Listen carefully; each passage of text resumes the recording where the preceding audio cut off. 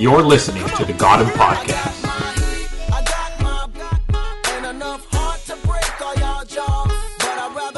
Welcome to the debut edition of the Gotham Podcast. We'll be having weekly sports banter. This podcast is brought to you by Fred Pineda, Fred P., as well as yours truly, Vivek VCD Devaraj. We decided we'd have a podcast where we just talked about whatever we wanted to talk about, mainly sports related, obviously. And with the new year comes a new podcast, and hopefully you enjoy it. I'll let Fred kick it off. We're gonna talk about the 4 NFL playoff games that just happened this past weekend. Fred, any takes? All right. Well, let's start with Atlanta at Arizona. What were your thoughts on this one? I mean, as an AFC fan, keep in mind we're both AFC fans. I'm from New York. Fred's from Pittsburgh. We don't really watch NFC too much, but I'm going to say that these are two teams I like to watch just randomly. They're just fun teams to watch. It was a fun game to watch, and I don't know where Arizona's defense came from. All of a sudden, yeah, they looked pretty good. I mean, what really impressed me from Arizona was their offensive line. Their offensive line played out of this world. That's true. Your old boy Russ Grimm. Russ Grimm is the offensive line coach down there right now. Oh boy. So I mean, notice how Pittsburgh's offensive line play goes to shit as soon as he leaves, and now Arizona's offensive line is all of a sudden awesome. But yeah, we don't want to talk about that one though. Also, Fitzgerald is an absolute beast. Yeah, that was ridiculous. That flea flicker on that first play, that was Warner being Warner with a 50-yard perfect pass, and Fitzgerald in double coverage, just saying, "I am better than you. I'm going to bring the ball down right now." However, I think this is the end of the line of the Cardinals. Normally, I'd agree with you because they say defense wins championships, but the Warner-led Rams, they were all offense all the time, and if there's any team that reminds me of that team, it's the current version of the Arizona Cardinals. So I wouldn't count them out yet. If this defense steps it up, and if Warner plays like he did during those Super Bowl runs, anything can happen. And this is a year where anything has essentially happened all around the league. That's true, but you got to say it doesn't look good for them. Oh, okay. Matchup. I mean, they're obviously not a good road team, and that's going to kill them because they're going to have to go on the road twice right now. Anyway. They also look like a team that's they've achieved everything they wanted. The Gatorade on Wisenhunt was a little much, Yeah, come on, it's their first playoff win in 10 years. I mean, 60 years, 100 years, first, 100 years, off by a few decades, something like that. Let's just quickly talk about the Falcons. Matt Ryan. I mean, you can't expect too much more from a rookie. He kind of had a little deer in the headlights look to me. A little bit, yeah. Whatever I saw of him. I'm going to say that John Abraham was totally just shut down by the Arizona offensive line. They couldn't get any real pressure. Atlanta defense really they need to improve if they want to make that next step into being an elite team in the NFC. Right now they're a good team. They need to make that step up, especially on defense. That was my take. Also, I think Roddy White had a pretty bad drop. Matt Ryan had a perfect play. It's really loud when you drink water. I'll stop.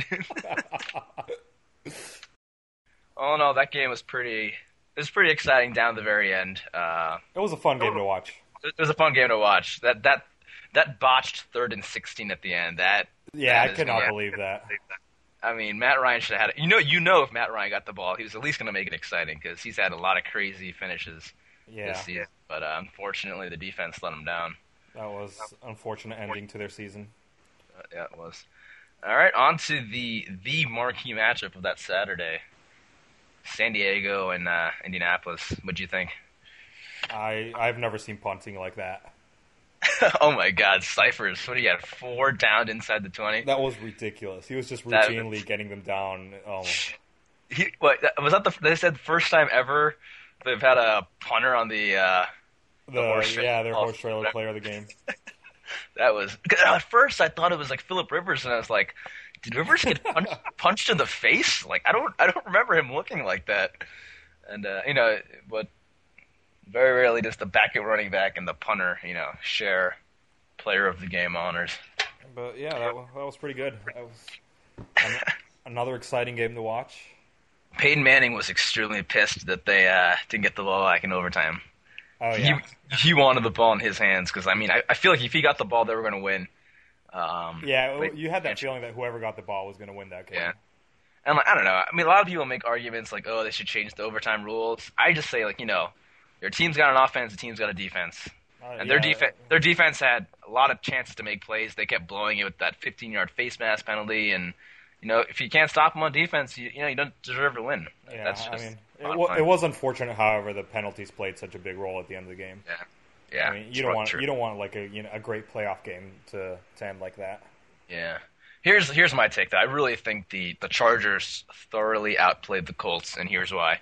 If you remember, one of the Colts touchdowns was when Wayne just quick snapped it because Cromartie was still lollygagging. Right. Yeah, he was lollygagging back to the line of scrimmage or whatever, and Wayne just ran, and so they got a cheapy touchdown. And then later on in the game, Sproles randomly fumbled in the end zone. It would have been they would have had 7 points right there instead. That could have cost him the game. Yeah, well, yeah, it could have cost him the game.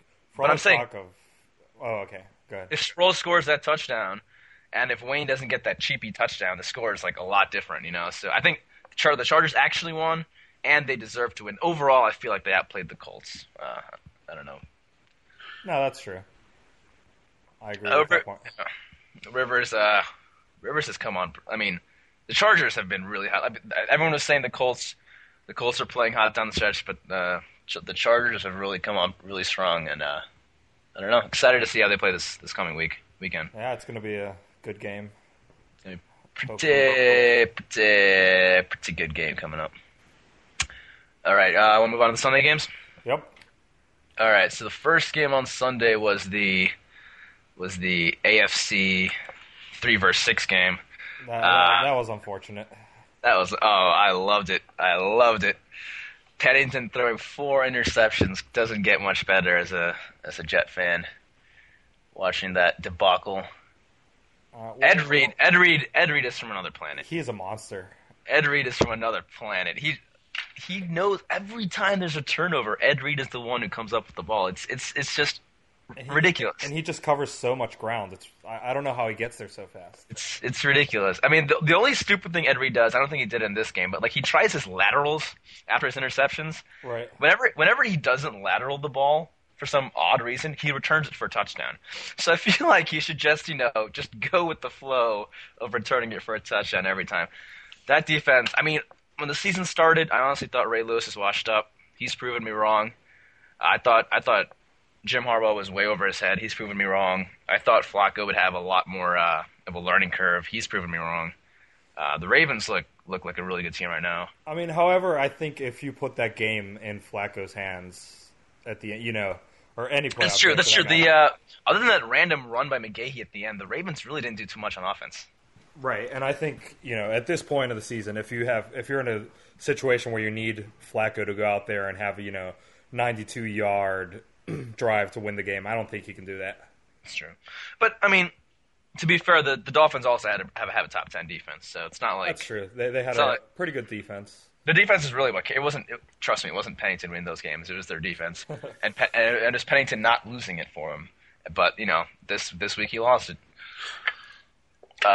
What's with the Ravens and their uncanny ability to rip off a 60-yard run in the last 5 minutes of a game? Yeah. They did it twice against Dallas. Yep, and twice in the fourth quarter against Dallas, and then now.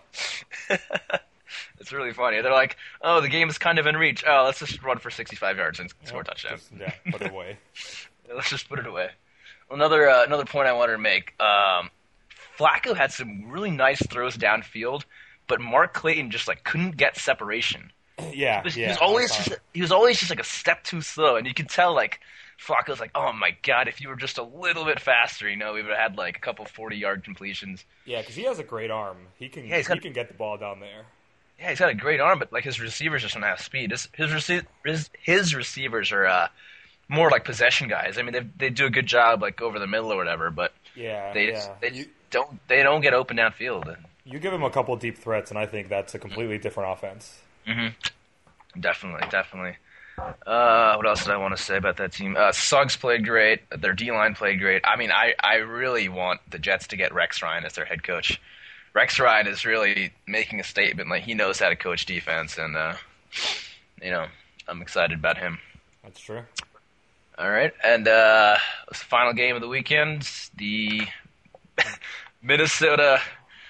the Tavares Jackson-led Minnesota Vikings against the resurgent Philadelphia Eagles. What are your takes?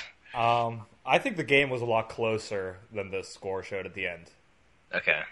First of all, It sucked that Peterson got banged up early and often. I don't know. Yeah, I don't know what the extent of the injury was, but, they were checking his head out, so I don't know. That could have been pretty dangerous, having him. I feel like, had he been in the game a little bit longer, the Vikings would have a lot better chance.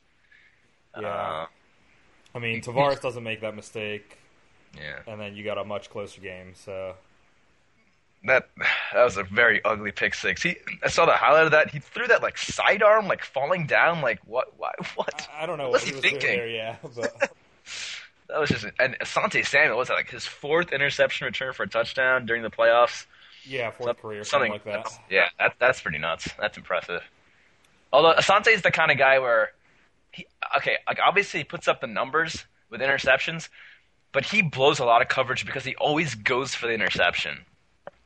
A lot of times he's misses the ball, and the receiver's wide open because of that. I think there were a couple in this game that he tries to go for the ball, and just receiver makes a catch because of that.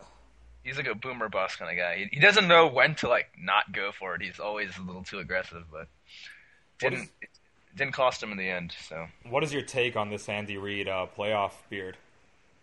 It's working for him. That's all I can say. You think playoff? I mean. I've always associated playoff beards with the players themselves, as a camaraderie thing for the team.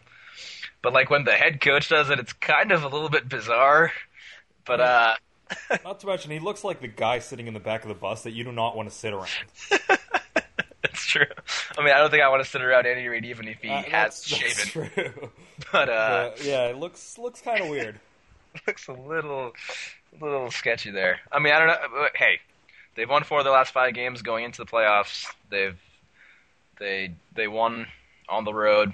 If it's working for them, keep it going. Yeah.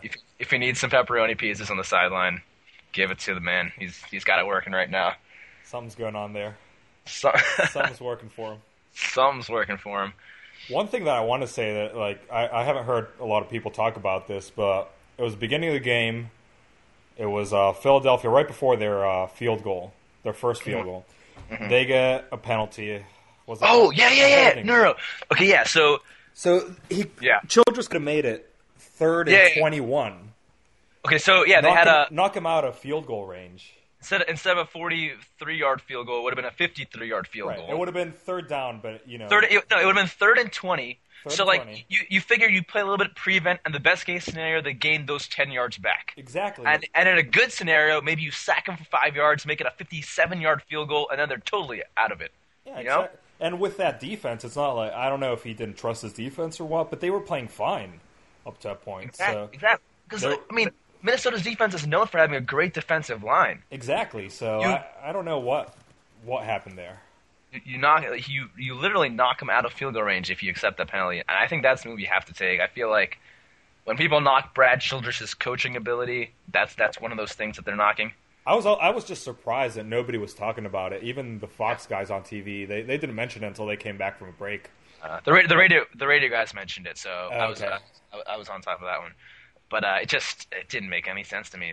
Boneheaded move, I feel. Yeah, and then at the end of the first half, we saw a little bit more of a Childress coaching at his best with his clock management and leaving Philly, 30 seconds, but, with Minnesota's punt coverage being as terrible as it was. Yeah.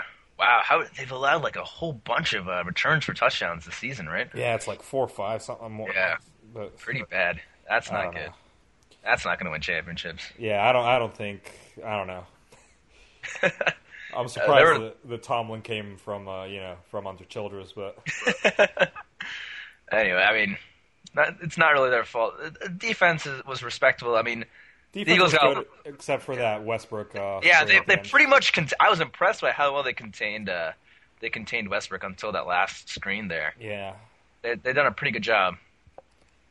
Also, Jason Avant, where the hell did he come from? He had an amazing game. Yeah, he was out of his like, mind. It's like their fourth receiver or something, and he was like catching because McNabb was he was in his own end zone a whole bunch of times facing third and long, and every time he completed it, I feel like if Minnesota stopped him on one of those third and longs from way back in their own territory, that's a huge game changer. I thought for sure there was going to be a safety in one of those, but yeah, every time Philadelphia needed a big conversion, they got it, and that's how you win games. That's exactly how you win games. All right, let's move on to these upcoming games. I thought we'd pick against the spread. First game, Baltimore, Tennessee. Tennessee's a 3-point favorite at home. What's your take? I like Tennessee in this game. You like Tennessee? Although I can see Baltimore winning this. This is a tough one. I'm going to go with Baltimore having the mojo, and I really feel like their team has come together as a unit. They really, I don't know if you heard Harbaugh's comments, and obviously all the defensive players. They're like, we're playing like a great unit. Harbaugh really has a lot of confidence. I'm gonna go with Baltimore. Maybe I'm a little bit biased because I've seen my own crappy team beat Tennessee. But it's tough to go against Jeff Fisher, though. That's true. He is. Is he right now the longest tenured coach? He might be. Yeah, he is now. Yeah. He's been around forever. He's been around for a while. Has playoff experience. Yeah. I don't know. I think they're going to play the underdog card. The Titans will. Even though they're the 3-point favorite. Yeah, but I think a big part of this is going to be how healthy is Albert Hainsworth, how healthy is Kyle Vanden Bosch, and their center. Mawai. A lot of it, I mean, they've got some older players there, and if they're healthy, they're going to be good, but I just don't have any confidence in their downfield passing game, and I feel like Baltimore can shut down the run, so I really can't see Tennessee scoring a lot of points. That's true. It's going to be a close one. It'll probably come down to the turnover battle. Whoever wins it. I feel like a lot of these low scoring games comes down to the turnover battle, and Baltimore won the turnover battle against the Dolphins, and if they win the turnover battle again, they'll be in good shape. Then again, can't really call it low scoring, but San Diego lost the turnover battle to Indy. It was 2-0. That's true. But yeah, I can see this game going either way. I mean, I think the thing about San Diego and the Colts, though, they're high scoring teams, right? Yeah. You got high powered offenses. Yeah, so it's not exactly the same situation. That was just what I was leaning towards. All right, here's another interesting game: Carolina, Arizona. Carolina 10-point favorites at home. You think they're going to cover? I mean, Carolina's clearly the favorite. They're clearly the better team on paper. They've got an outstanding running game. Their defense has really stepped up lately. I think Carolina will win. I don't know if they'll cover, though. So what's your pick against the 10-point spread? That's a tough one. I mean, you got Arizona going west. They have east. If they go west, they're going to Hawaii. I know they got a couple Pro Bowlers, but they're not going. Okay. I got confused. I thought it was the Pro Bowl. Oh no, got Arizona going east. You have D'Angelo Williams. He's been nuts the last few weeks. Mm-hmm. I don't know. I might take Carolina. Do you think they're going to cover? I don't know. I'm telling you right now, I'm taking Arizona. Yeah, I know you'll take Arizona, but I don't know if I'm going to take them to win the game, but I feel like they're going to cover. That's my opinion. All right, I'll take Carolina just to be different. Just to be me. How typical. All right. Now we got the Philly New York game in the Meadowlands. The Giants are 4-point favorites here. I'm assuming Jacobs is going to be healthy again because I know he's been a little bit banged up. Yeah, I mean they had the bye week, so that'll definitely help them. I don't know. Do you think they have any deep threats with Plax gone? Dude, Hickson drops everything. Yeah, he's looking like Braylon Edwards there. Hickson, and here's another factor to consider. The Eagles' secondary right now is playing phenomenally. Brian Dawkins in that last game, he played like a man on a mission. He's been in this league since 1996, and he's been so close to the Super Bowl so many times. And the vibe I got from that game is that like he's pissed off. He's had enough of this, and he wants to win the Super Bowl. And I really think a lot of these Philadelphia players, they've been around forever. They've come so close, and I really think they're going to step up here this weekend. That's my thought. Yeah, I don't. Yeah, I don't see any of the Giant receivers really making a difference against that really good secondary. Yeah, that's a problem there. So it probably just comes down to how well does Jacobs run the ball. Yep. I don't know. So I'm gonna take Philly, but I don't know. Take Philly 4. Yeah, I think I would do the same. Even technically, even if the Giants win by 3, It'll definitely be a close game. Yeah. I mean, we've seen Philly already beat the Giants. What was it, like 4 or 5 weeks ago? Yeah, I think 4 weeks. Yeah, they got the momentum going for them. Definitely. And yeah, probably a lot will depend too on how much pressure they can get on Manning. Yep. All right, we'll save some of this analysis for our future guests in a little bit. All right, in the final game, your boys at home against the Chargers, 6-point favorites. What's your take? Obviously, I like Pittsburgh to win it, but 6 points. I don't know. 6 points is a lot. Considering, last game was a 1-point game. That was like a 11-10 game or something, right? 11-10. Any weather forecast? Should have been 18. I think the forecast was something like it's going to be in the 20s, a little bit of snow, wind chill in the teens. Consider this is a late game. So yeah, it's going to be even colder. It's going to be even colder, which will be great for fans there. I'm probably going San Diego only on the basis that I feel like it's going to be a 13-10 kind of game. Yeah, that's why. I think the Steelers win. I don't know if they cover, unless the defense comes up with some points somehow. Okay. You can, if you want to abstain from picking with your own team on the line, you can do that. Or you can pick. I don't know, because then again, in the regular season meeting between Chargers and Steelers had one of their best days on offense. They just didn't get any touchdowns. Was a problem.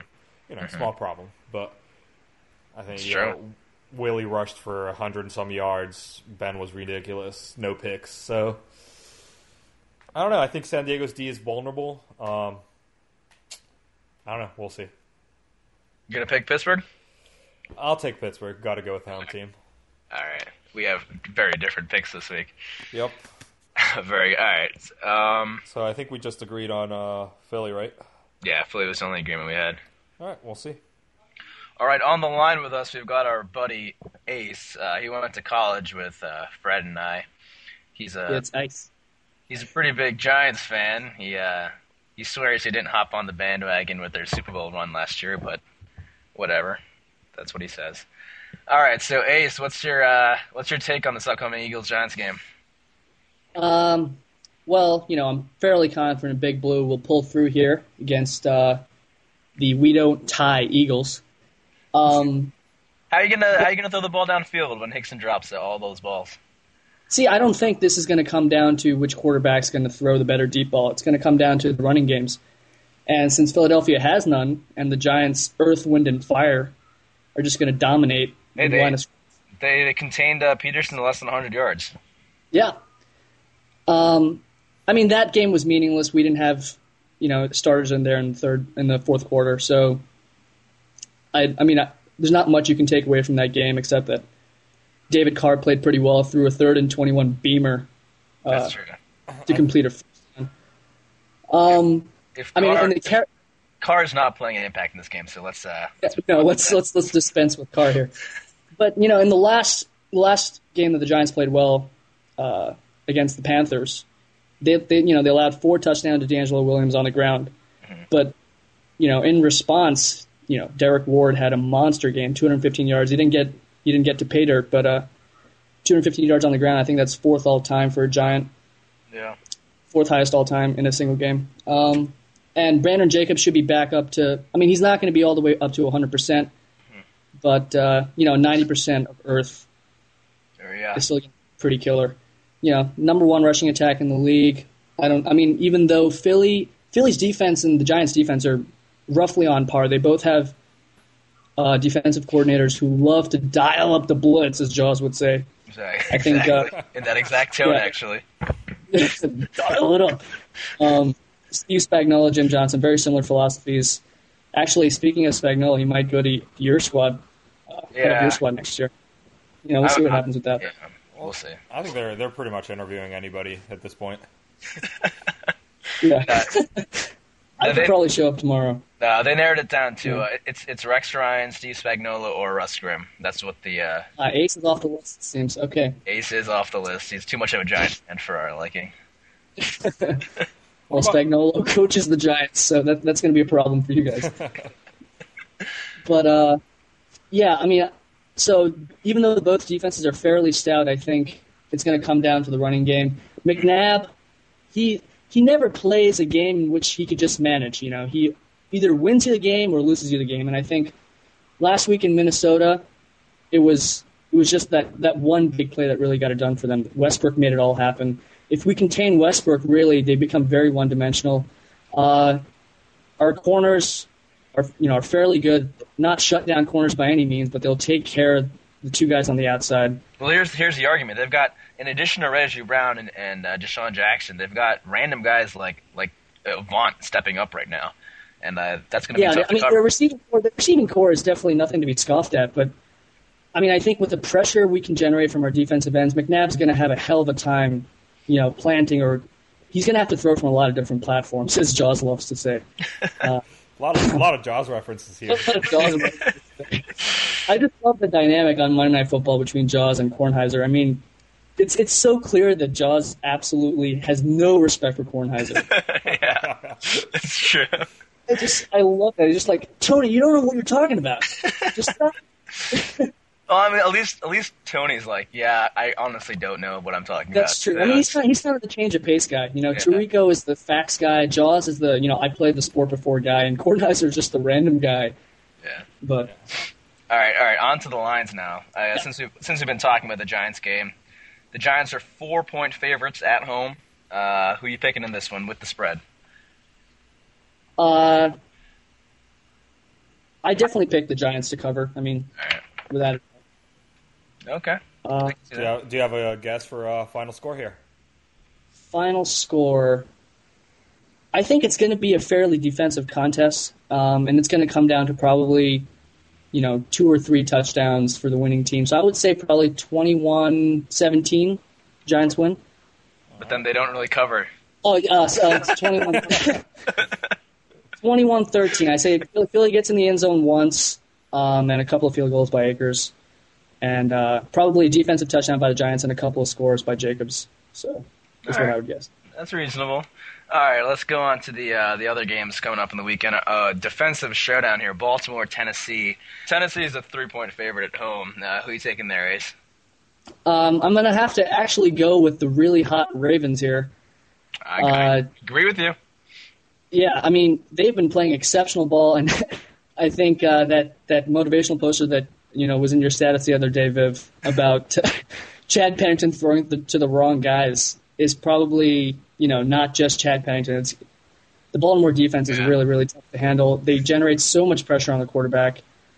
Kerry Collins, who knows what he's going to do out there against this kind of pass rush.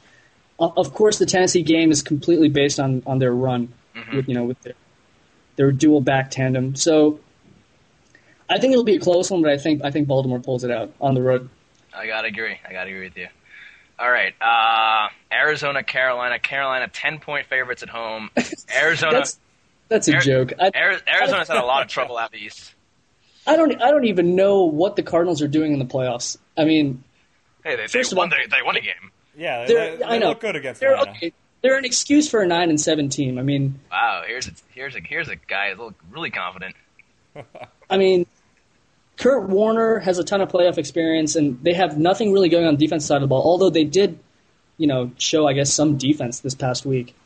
And in the run game, it's completely non-existent. So it really goes how Warner goes, the Cards go. You were a Warner fantasy owner this year, right? Oh, absolutely. He was money this year. I mean, he had one of his best statistical years. He threw for over 4,500 yards. And yet you're still so down on him. Or on his team. Well, he has to have a monster game for them to beat the Panthers, I think. Yeah, and I just don't think their defense is going to allow that. The Panthers have a great front seven, without a doubt.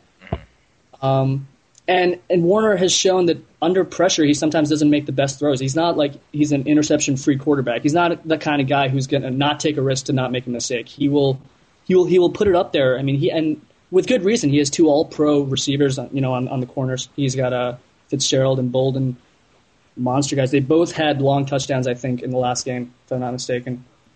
And an upcoming third guy in Breston who's very serviceable. I actually started him in a bunch of games this year in fantasy too. I wouldn't be surprised if the Cardinals try to trade Bolden for a first rounder, because I think they have a lot of confidence in Breston. Yeah, Breston's a fantastic. I mean, he's not built like either of those two guys, either of Bolden or Fitzgerald. He's a smaller guy compared to those two, but he's a very good possession receiver. On third down, Warner I think looked for him a lot when Bolden was out. Warner definitely targeted Breston, and Breston came up huge. He had I think something like 300-yard games when Bolden was out. Yeah, I think part of it is if Arizona can address some of their defensive needs by trading Bolden, that's probably something they want to look forward to. Yeah. On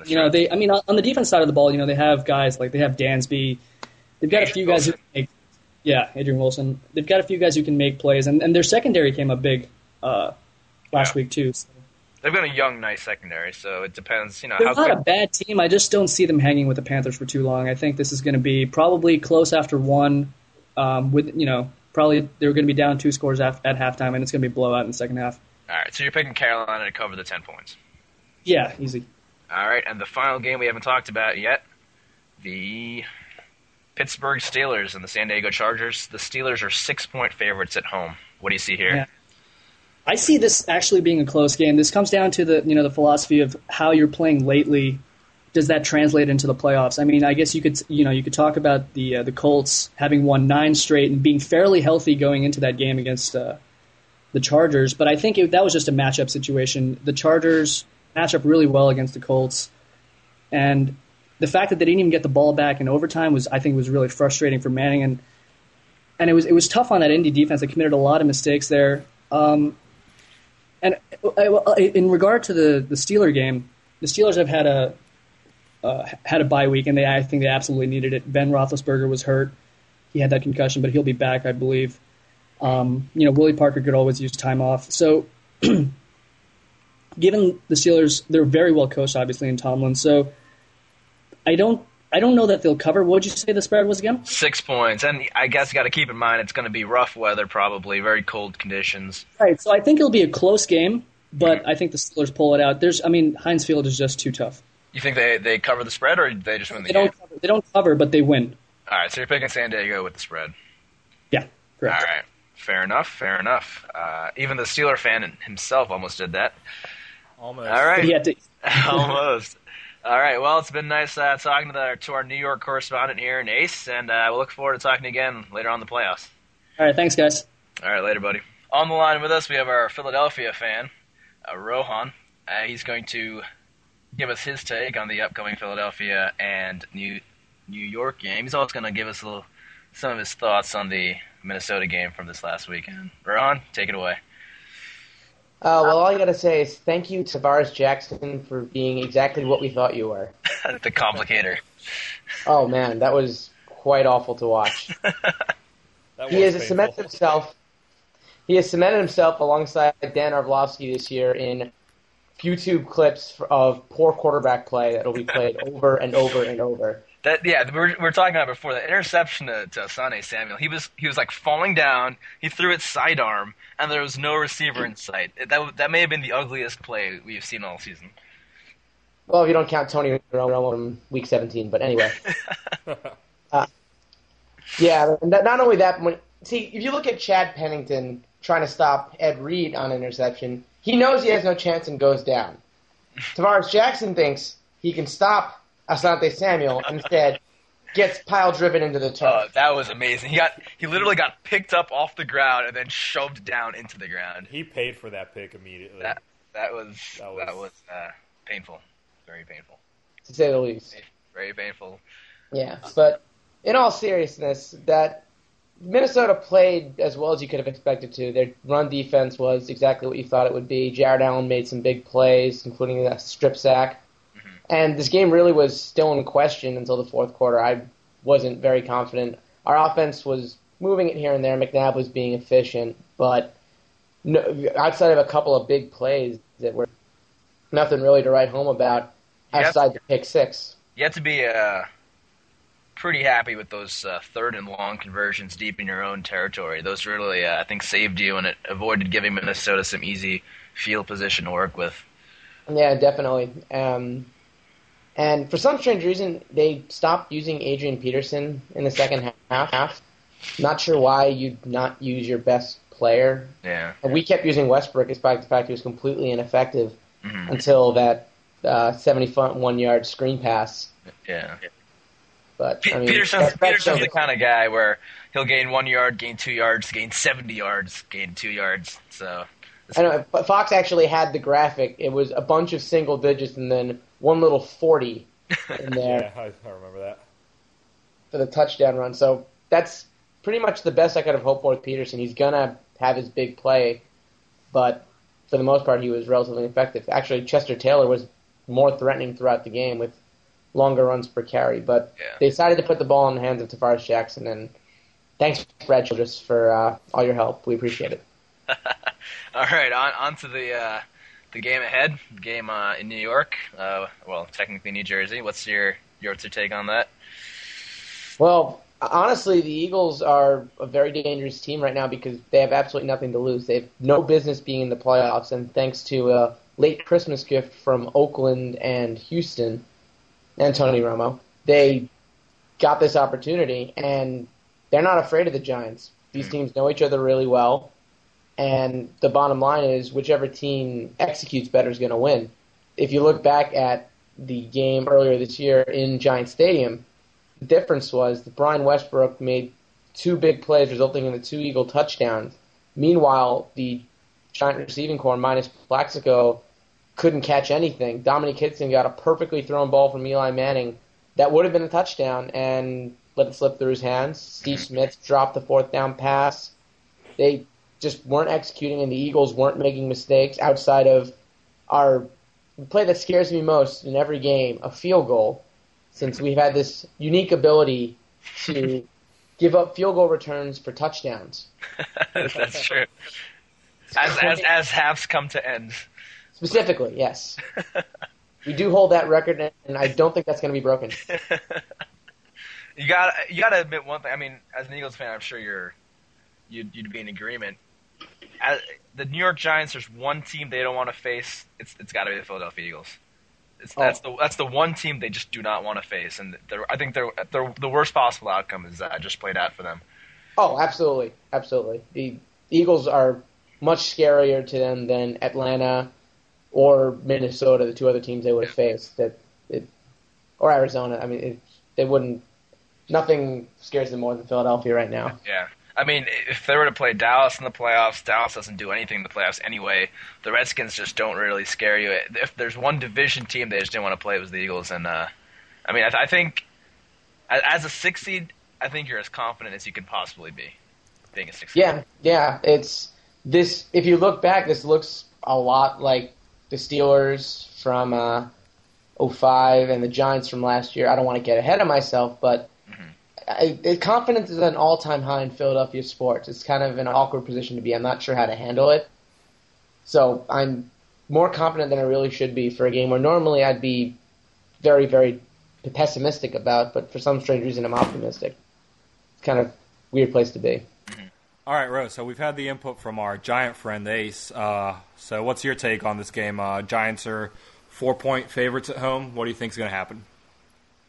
Well, if you look at every single NFC East matchup over the course of the year, for the most part, these games are always close. The teams know each other really well, and they will beat each other up. The defenses usually dominate. So if you look at the Eagles games, it's been sort of fluky scoring. The Eagle-Giants games have been very fluky with the scoring. And the first game, the Giants dominated, but the score didn't reflect it. And the second game, the Eagles dominated and the score didn't reflect it. I find it really hard to fathom the Eagles walking into Giants Stadium twice and winning, especially the Giants coming off a bye, haven't really played a meaningful game in supposed to be 3 weeks. I think it's going to be close. I'd probably take the 4 points, and I'm going to say Giants win 20-17 in a pretty hard-fought battle. All right, so you're taking the Giants here. Yeah, win. I'm gonna hedge my bets. At this point, the Eagles fans are on house money, and even the team's on house money. But I didn't like how the offensive line looked in Minnesota game, and they only were facing Jared Allen there. The Giants line will tee off on the Eagles, and I don't know if we can overcome that. All right, well, let's move on to some other games. We also had Ace pick these games with the spreads. We got Baltimore, Tennessee. Tennessee given 3 points at home. What do you think there? Well, that's a really interesting matchup. You got the old vet, Kerry Collins, and the young gun, Joe Flacco. And Baltimore's looked good all year. Their defense has been ball hawking. The Dolphins, a team that committed 13 turnovers all year, into the Cowboys in terms of turnovers.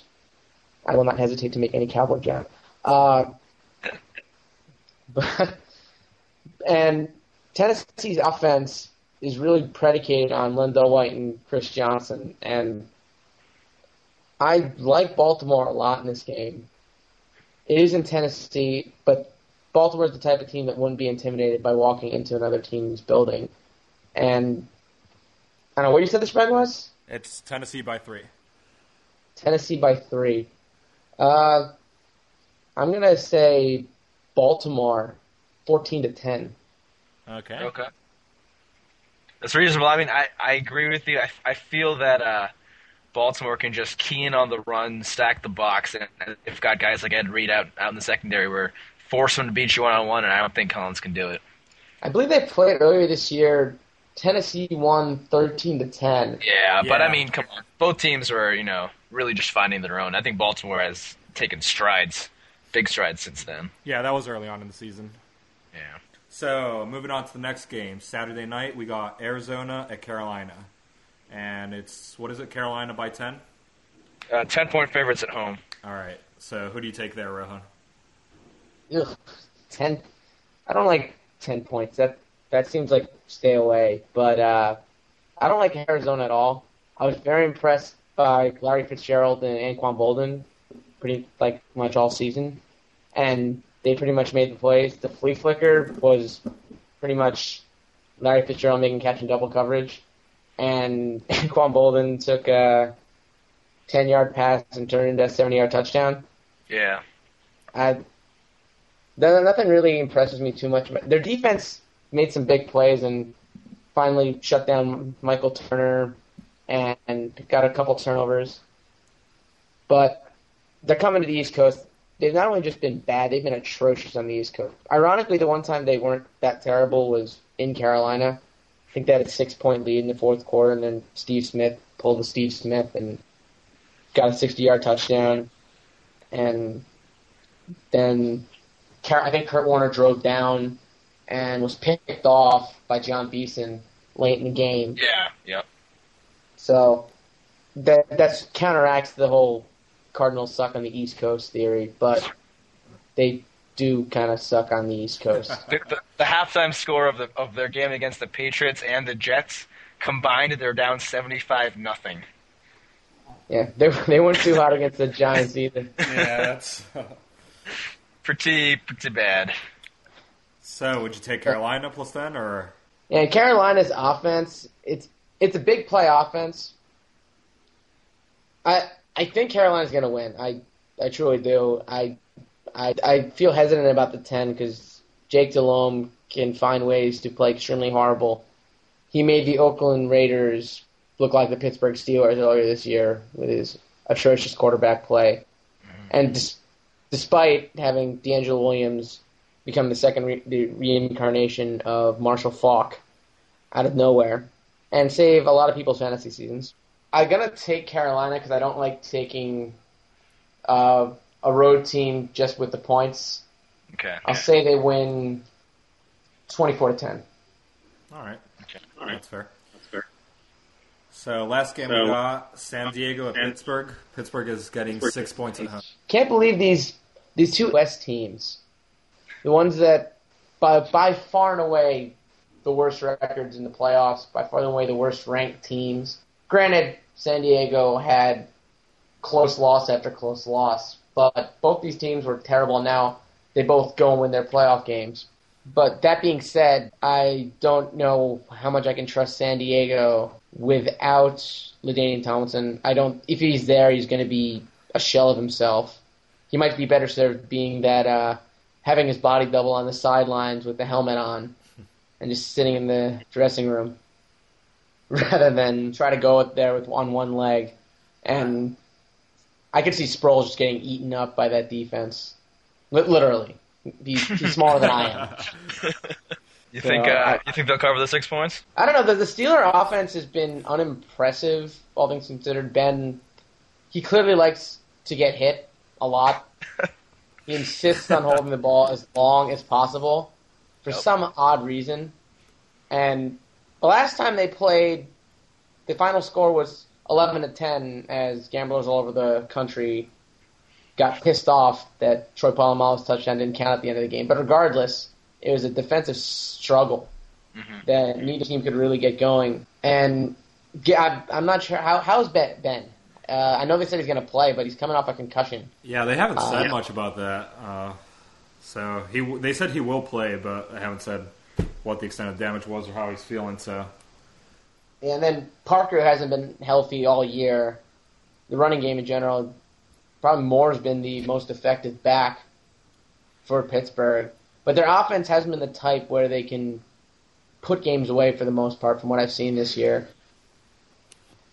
I'd be tempted to say I'll take the points, but I'd say Pittsburgh wins this game 13-7, something like that, like right, very close to the low-scoring game, right around the spread. I don't see this being high-scoring. Heinz Field, at this time of year, it's a field of painted mud, not very conducive to scoring lots of points. The weather will be probably pretty crappy because it's Pittsburgh, and it's going to be low scoring, but the Steelers' defense is far superior to the San Diego defense. So, all right, give us something besides 13-7, more or less than 6 points.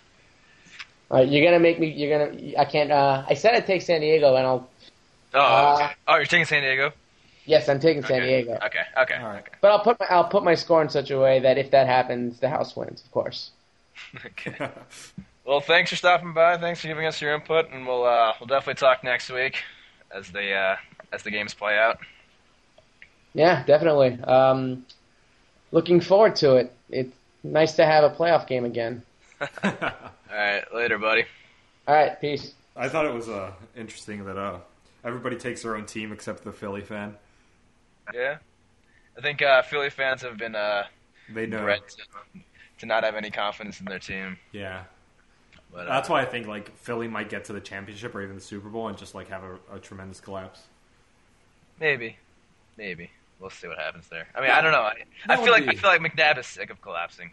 I still maintain that the whole playoff picture is like totally wide open. I think it's ridiculous, like more than any other year. I think you can give me any combo of an NFC team and an AFC team, and I can really just see that being the Super Bowl. I have a hard time seeing Arizona making it though. Yeah, well, I don't know.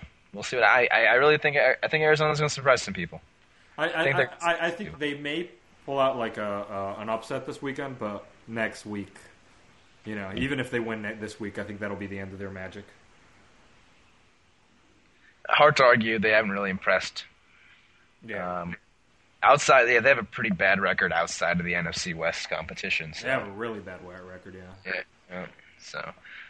Wait, there's one thing I wanted to mention, too. Okay. So this was pretty interesting. We had MVP, Peyton Manning, Colts lose. Rookie of the Year and Coach of the Year in the Atlanta Falcons, they lose. And Comeback Player of the Year, he loses. So very true. I don't like the way that sounds because today they just announced that James Harrison, the Pittsburgh Steelers, Defensive Player of the Year. So I'm just hoping that's not a bad omen here. Ooh, wow. Good insight here. This is the kind of stuff you only get on the Gotham podcast. You're not going to find this kind of thorough inside analysis anywhere else. It's true. Very, very deep. And if and when the Steelers lose this weekend, you'll know why. You set yourself up for some tough times this weekend, Fred. Hey, I'm just covering all bases here. Facts don't lie. Whether you like them or not, you got to report the facts. All right. Well, with that, we're going to conclude this podcast. We've got a final segment for you guys. It's called the Gotham of the Week. It's going to be a weekly thing on our podcast to wrap up the show. I believe Fred has one for this week. Yep. This was in the news last weekend. I don't know if you read this, but Charles Barkley getting arrested for a DUI. Did you hear about this? I think I saw 2 seconds on PTI, but it's on mute. Yeah, I don't remember where exactly this was, but what makes this a Gotham is what he said to the officer. I saw this on CNN, so it was the G version of whatever he said. But basically, he explained to the officer that he was in a rush to get, because he was with a lady friend in his car, and they were going somewhere to have some sort of sexual act performed on him. Mm-hmm. So, and then he followed that up by telling the officer, "If you let me go, I will literally tattoo your name on my you-know-what." So it reminds me of the Tropic Thunder quote from Jack Black when he's tied up against a tree. Yeah. So, this I think is gonna hurt his chances for his governorship that he's looking for. For Alabama? Yeah, 2014. I think he's looking for that. So, ooh, this puts a pretty big dent in that campaign, I'm gonna say. Yeah, I think we can say Charles Barkley, that police got him. Got him. All right. Well, until next week, take care, be safe, and enjoy the playoff games this weekend. Be sure to tell your friends and everyone that you know about our show. Tell everybody that you know that I don't love you no more. And that's one thing that you know. Okay, I'm back up on my grind. Thank you for downloading the Gotham Podcast.